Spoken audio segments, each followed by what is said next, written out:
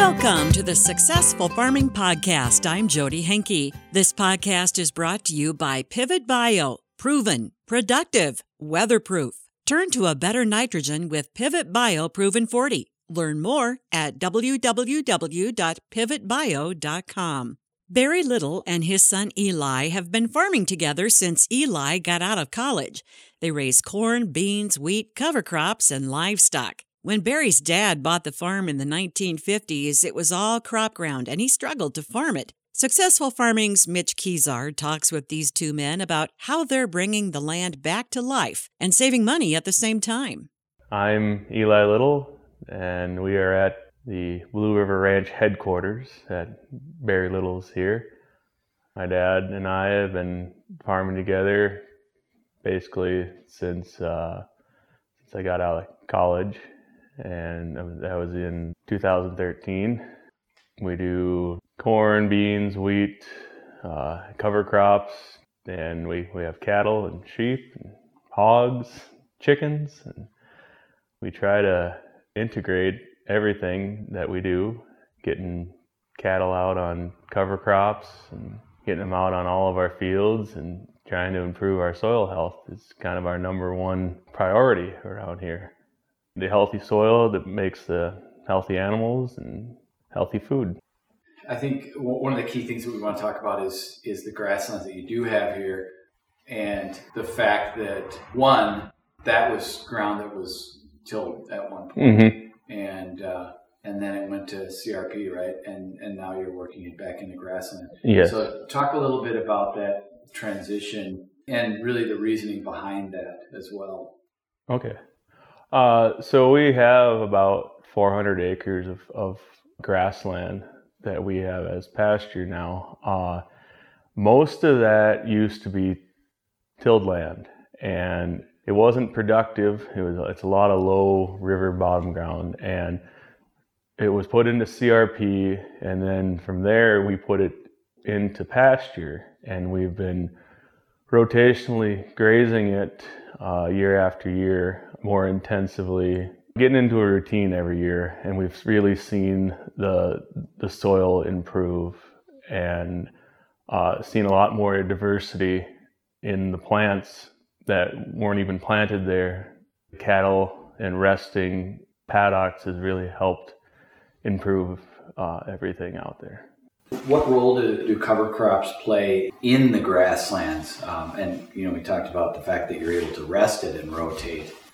We got into cover crops here about 5 years ago, and it's really allowed us more options for grazing late summer and into the fall, where we can get the cattle off of the pasture land earlier, and that'll allow it to grow better in the spring. And what we can also have a lot more available if we want to do some stockpiled grazing in the winter. It really allows us to build up those pastures and to utilize that cover crop. We talked about, not only plant diversity here, but wildlife.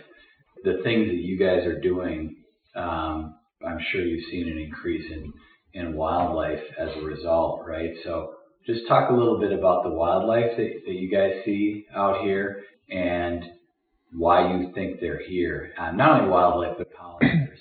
So a lot of the cover crop fields have a lot of blooming plants. A lot of it stays green through, I've seen green plants underneath until late into December, and that's allowed a lot of wildlife habitat. And in years where they say that, we have a low pheasant population or we're not seeing a lot of deer, we don't really understand what people are getting at there, because we go out into these cover crop fields, into these different grassland areas, and we see so many pheasant broods and scare up a deer here and there.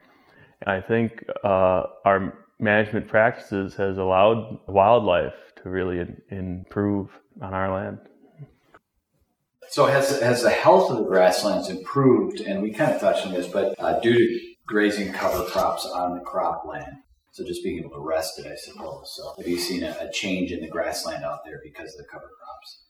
So by being able to plant these cover crops on fields, we were able to take the cattle off of the pastures and rest them for as long as they need to, or as long as we want to.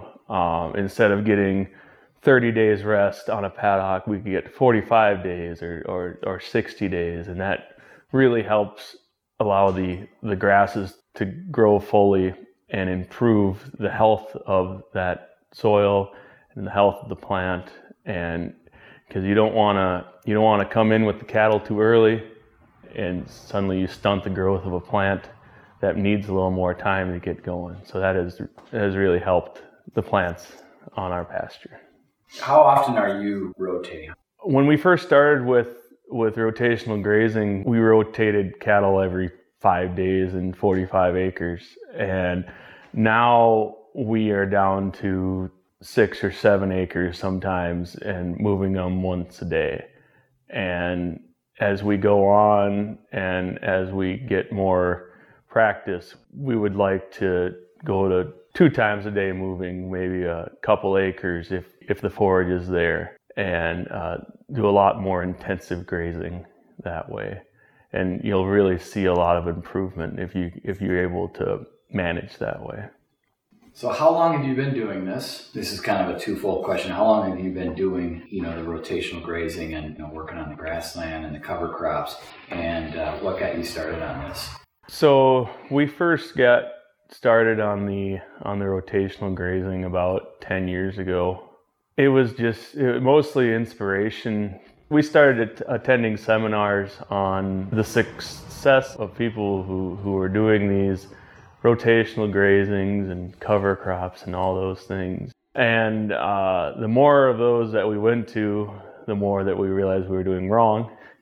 And we might think that we got it all figured out, and then we go to another seminar and suddenly, we have something else that we can improve upon. And that's where we're at now, is trying to do our own thing, but also trying to use our influences to better our practices. What are some of the big resources you have? I imagine you work with the Grassland Coalition, NRCS.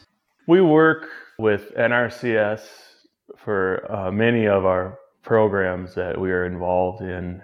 They help us out tremendously. And we also work with Game Fish and Parks. And I know that the local elevator, Cascade Farmers Elevator, has helped us out with cover crops, their Mustang seed, and they've been a great help. We couldn't do this without the help of all these resources, including the Grassland Coalition as well.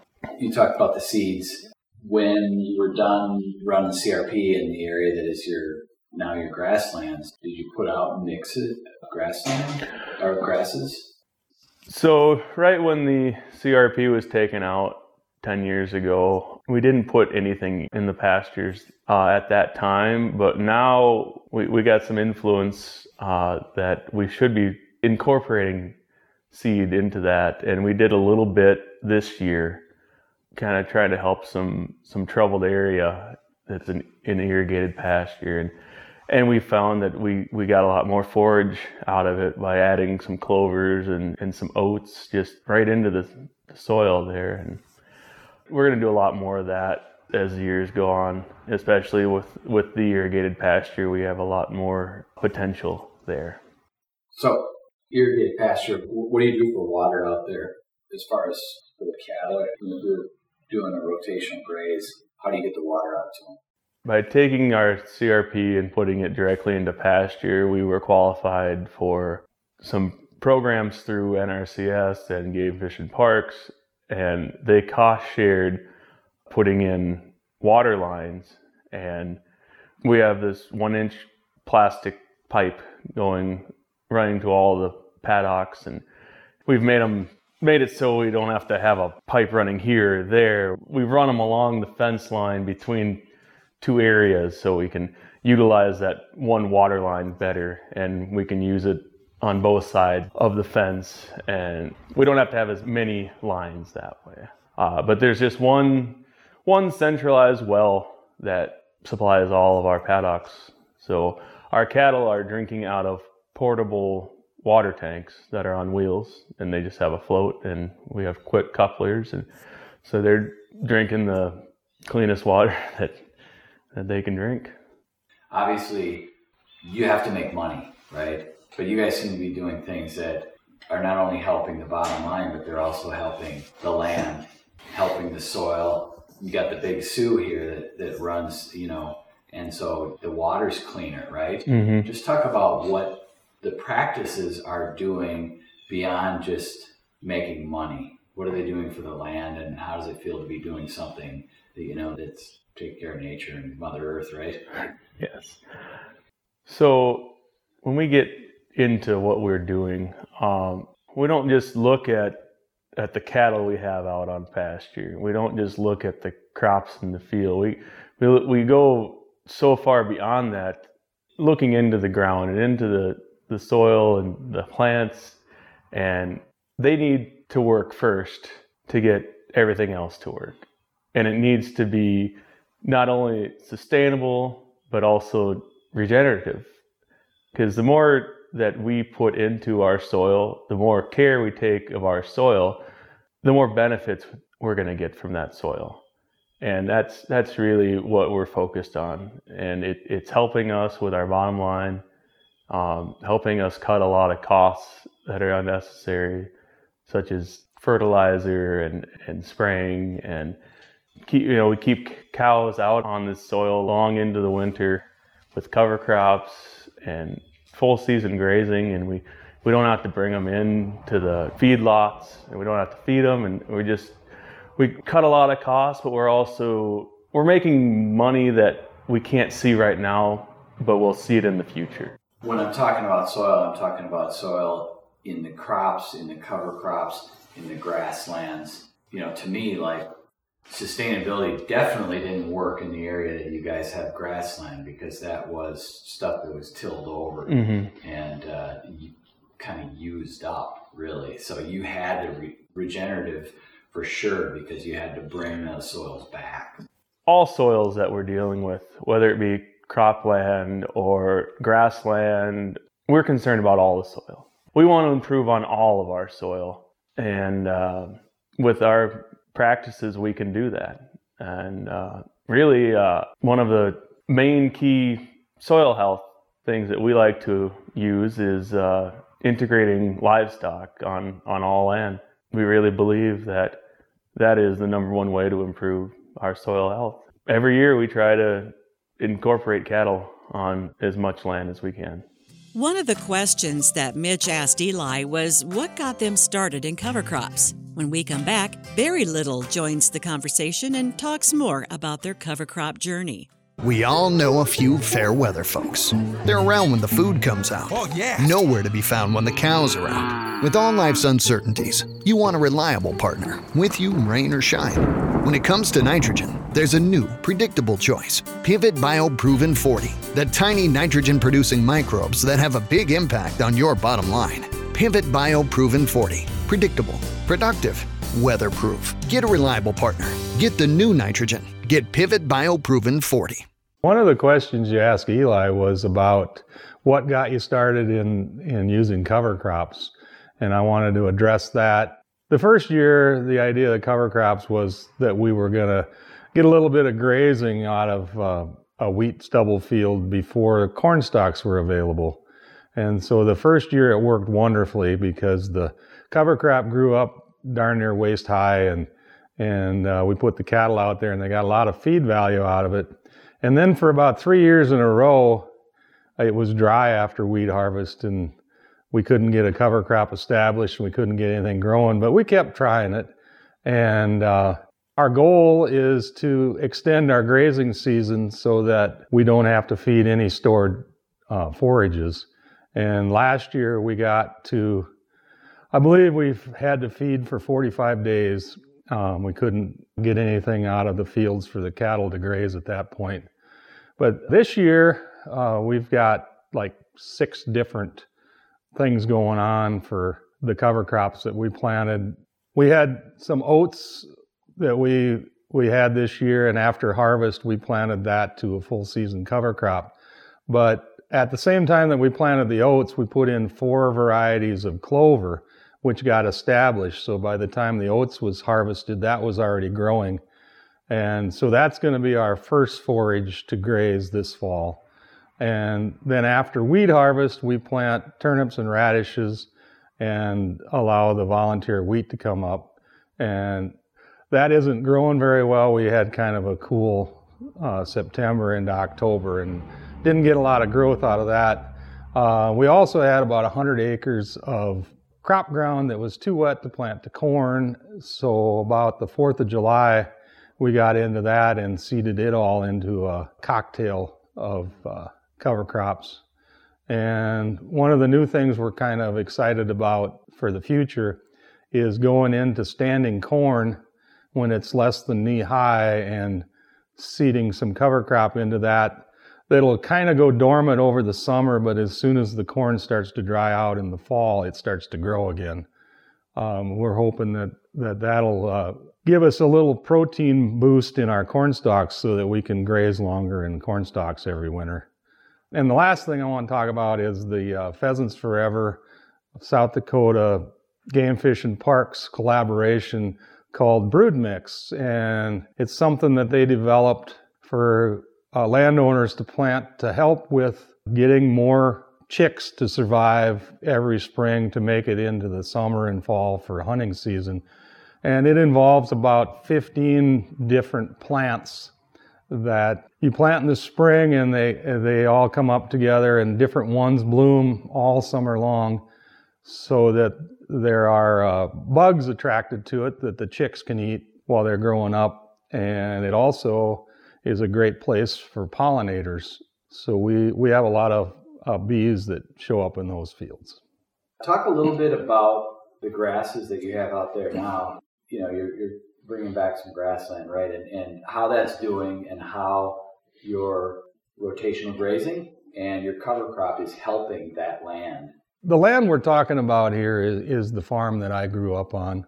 My dad bought the farm in the late 50s, and it was all crop ground. And he struggled for 20 years to farm it, and I tried to farm it for a few years. And then he and I put most of it into CRP, and it ended up staying in CRP for 20 years. And we planted maybe 4 or 5 species, and most of it for the CRP program. But since then, and it's been, I believe this is the 10th year that it's been out of CRP.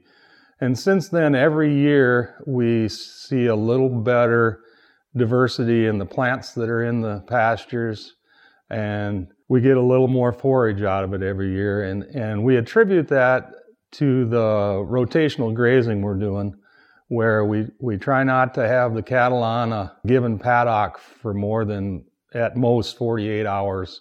And then they're moved, and that paddock gets to rest for at least 30 days, and we prefer 45 days. And the fact that you're allowing every species to come back every time you graze it means that the cattle can't take out their favorite grasses and leave the weeds. So the soil over the last 1,000 years has got a really heavy load of hard seed that's been there for a millennia, and those seeds are being allowed to germinate now and come up, and we're seeing a lot of native warm season grasses show up in pastures that have never been seeded to it. And when I was a child, those species weren't out there. It's kind of exciting. The life underneath what we're seeing, what do you think is happening under there because of what you're doing, the root systems that are going in there and all the different diversity? So regenerative agriculture is kind of the new buzzword that we're trying to get involved in. And it's all about the microbes that live in the soil. And you got to do what you can to feed the microbes, because when they're growing and living and reproducing, they benefit the soil and they benefit the livestock that graze on it. The neat thing for me, I have a degree in microbiology from 100 years ago at SDSU. And in my time, there was maybe 10,000 species of microbes that they could culture and grow. And after I got out of college, they realized that there were a lot of microbes that they didn't know about it because they couldn't reproduce them. And those are the ones that are in the soil and they're in a ruminant's gut, and they do amazing things. One of them is they can take inaccessible fertilizer out of the soil and they can convert it to a form that's usable by the plants. So if you're doing a good job of regenerative agriculture, eventually you should be able to stop putting any fertilizer on those fields when you grow a crop on them, which would be a tremendous savings every year for growing corn or soybeans or wheat. Talk about the infiltration testing. I know you're doing it in the cropland. Have you been doing it out in the pastures and the grasslands as well?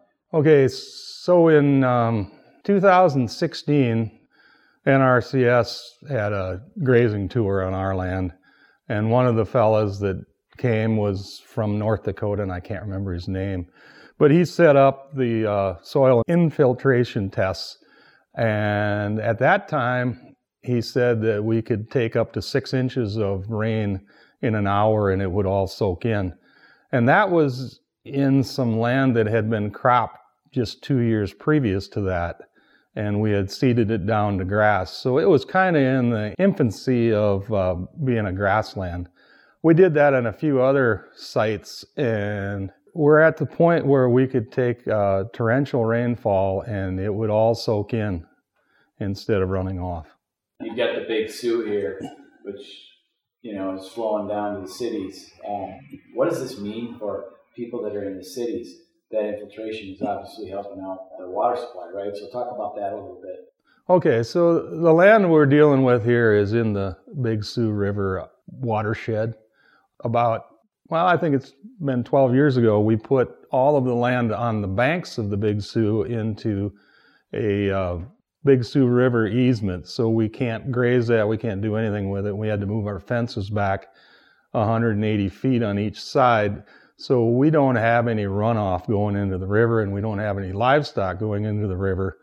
And the fact that all the rainfall that happens goes into the soil instead of running off means that the water going down the Big Sioux River is clean coming through our land.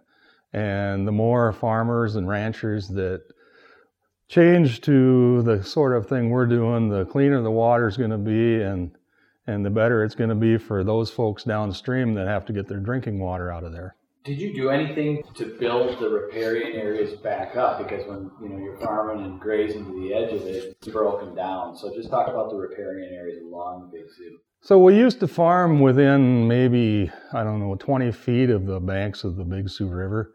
And if there was a flood, that would erode really quickly back to our field, and then we'd have to move back farther.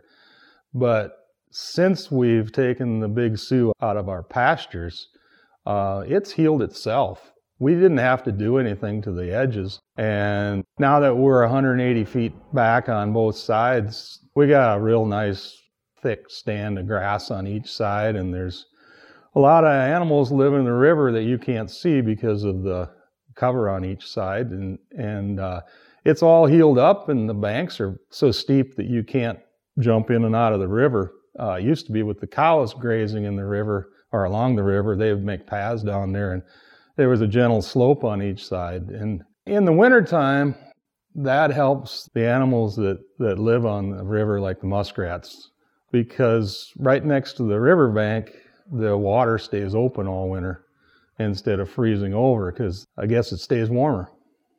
5 principles of soil health. How do these apply and differ between how you manage your landscape? I think it was 3 or 4 years ago, the Grassland Coalition put on a seminar in Watertown, and a fellow named Jim Garish came, and he spoke for a morning about grazing management. And one of the things he made the group of us repeat over and over is, I will not be afraid to waste grass. And that is the toughest thing to overcome when you start doing intensive grazing, which is what we do now. If you go out in a pasture that's over knee high, so you got a lot of growth there, and you put 300 cattle out in a 8-acre paddock for a day, within about 2 hours, if you come back and look at it, you'll go, wow, there's a lot of wasted grass out here because they're just trampling in the ground. But that is exactly what the landscape needs. It needs the grazing animal to eat half and pack the other half back in the ground to cover it up, to be converted into organic matter so that the soil will not dry out because the top is covered with soil armor, and it allows the plants to regrow quicker. And it's good for the landscape, but it's really tough on the rancher. So what role are the cattle playing in that? Obviously, they're trampling it down. They're eating it. There's manure out there. Talk a little bit about how the cattle work to help that. Okay, so when you turn a group of cows in a paddock and they start grazing and they start trampling and they're kind of moving around the whole time they're out there, they're kind of picking and choosing the best grass that's growing. So that's good for their health. And then they're trampling everything down. So if there's weeds coming out there, they do a pretty good job of knocking them down so that they don't become a problem. And the fact that they're traveling all over as they're grazing, they spread their manure and urine all over the paddock, which is a natural fertilization. We haven't fertilized a pasture in about 10 years, and we have way more growth than our neighbors have. And we attribute that to the nitrogen in the urine that gets spread all over as they're grazing. This is pretty unconventional stuff compared to the farms around them. What do the neighbors think? Stay tuned to find out. We all know a few fair weather folks.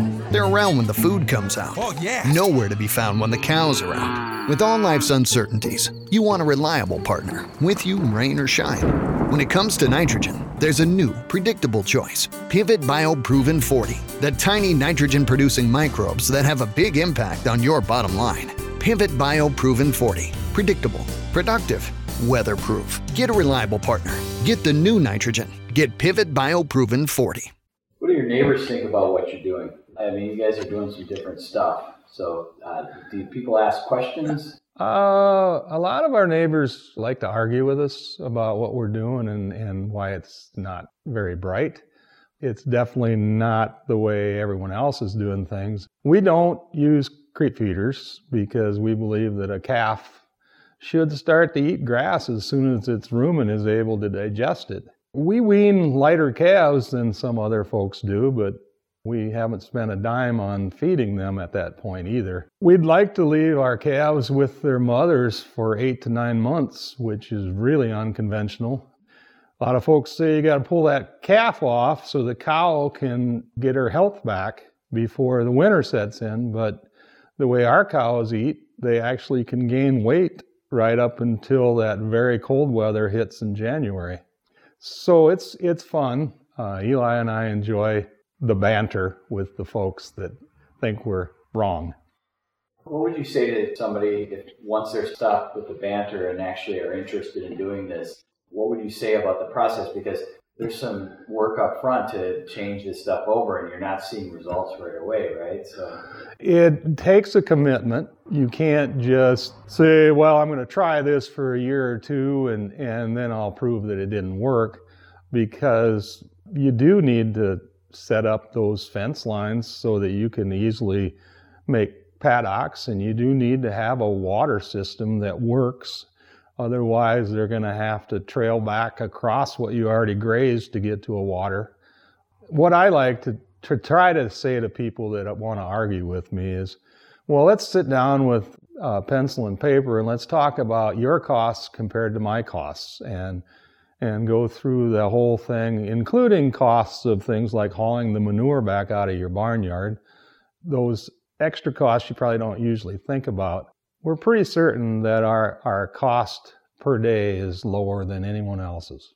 Do you still enjoy what you do? I heard an interesting thing yesterday. We were out with Jody Brown in Faith, South Dakota, and his wife said that since he's changed over to rotational grazing, like he's excited again. Like it takes some creativity to do what you're doing. Do you enjoy that? And do you enjoy what you do? Every year we're finding new things, and that's exciting. Somebody's come up with an innovation we didn't hear about before, and it's like, how can we use that on our farm? and it keeps us going. You know, I just turned 60, and a lot of people that have turned 60 have been doing the same thing for the last 20 years, and they're happy with it, and they're going to do it till retirement. But I don't want to be doing the same thing we're doing now when I turn 65. I want to move ahead a long ways. Talk about your grandkids. Does that change the way you look at what you're doing and what you're doing for the land? So I got 2 wonderful granddaughters, and the oldest one gets off the bus here every day after school and spends a little time with her grandmother. And so I get to see her almost every day. And I used to have a work perspective, and now spending some time with the family is a lot more important than it used to be. And we're getting to do it, and it's wonderful. So do you think about that when you do what you're doing for the land? Does that play into it a little bit, the family and the future of the land that we're on here? Oh, absolutely. The idea that when I'm gone, there might be a legacy here, and it might go on for a few more generations. That's in the back of my mind. Thanks to Barry and Eli Little, to Mitch Kezar for doing the interview, and to Pivot Bio for sponsoring this podcast. And thank you for listening. For Successful Farming, I'm Jody Henke.